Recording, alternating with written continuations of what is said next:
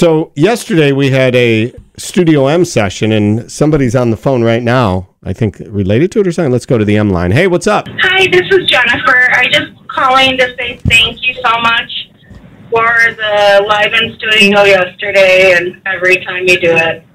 Well, you are very welcome. So you had fun, huh? Yes, I did. That's the only artist I've seen belch on stage. Yes.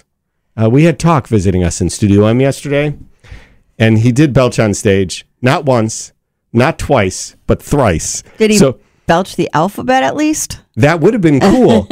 He did it in one of the songs. All right, so let's back up for a second.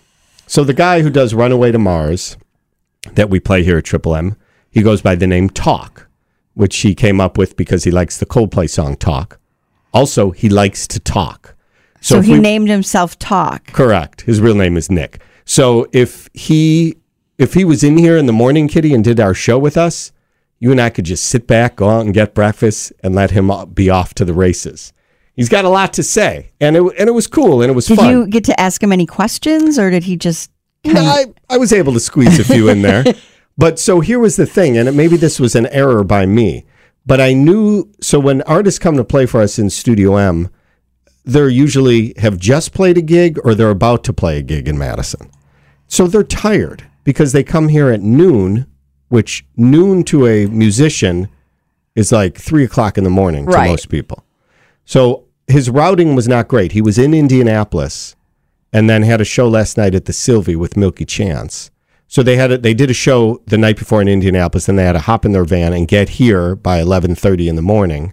And, it's a 5.5 hour drive from Indianapolis, and that's not including traffic in Chicago, which they would hit during morning rush hour. So I knew he would be tired and maybe mildly grumpy. So I looked at his social pages and saw that he is a big apple fritter guy. Okay. I know. The baked item. Yes. The bakery Correct. treat. And who has one? Our friends at Greenbush.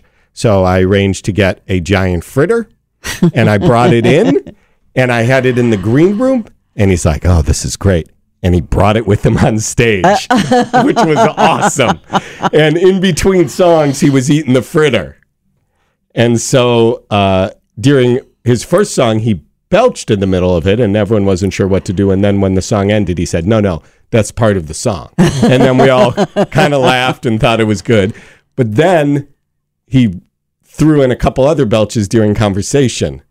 He belched during the song?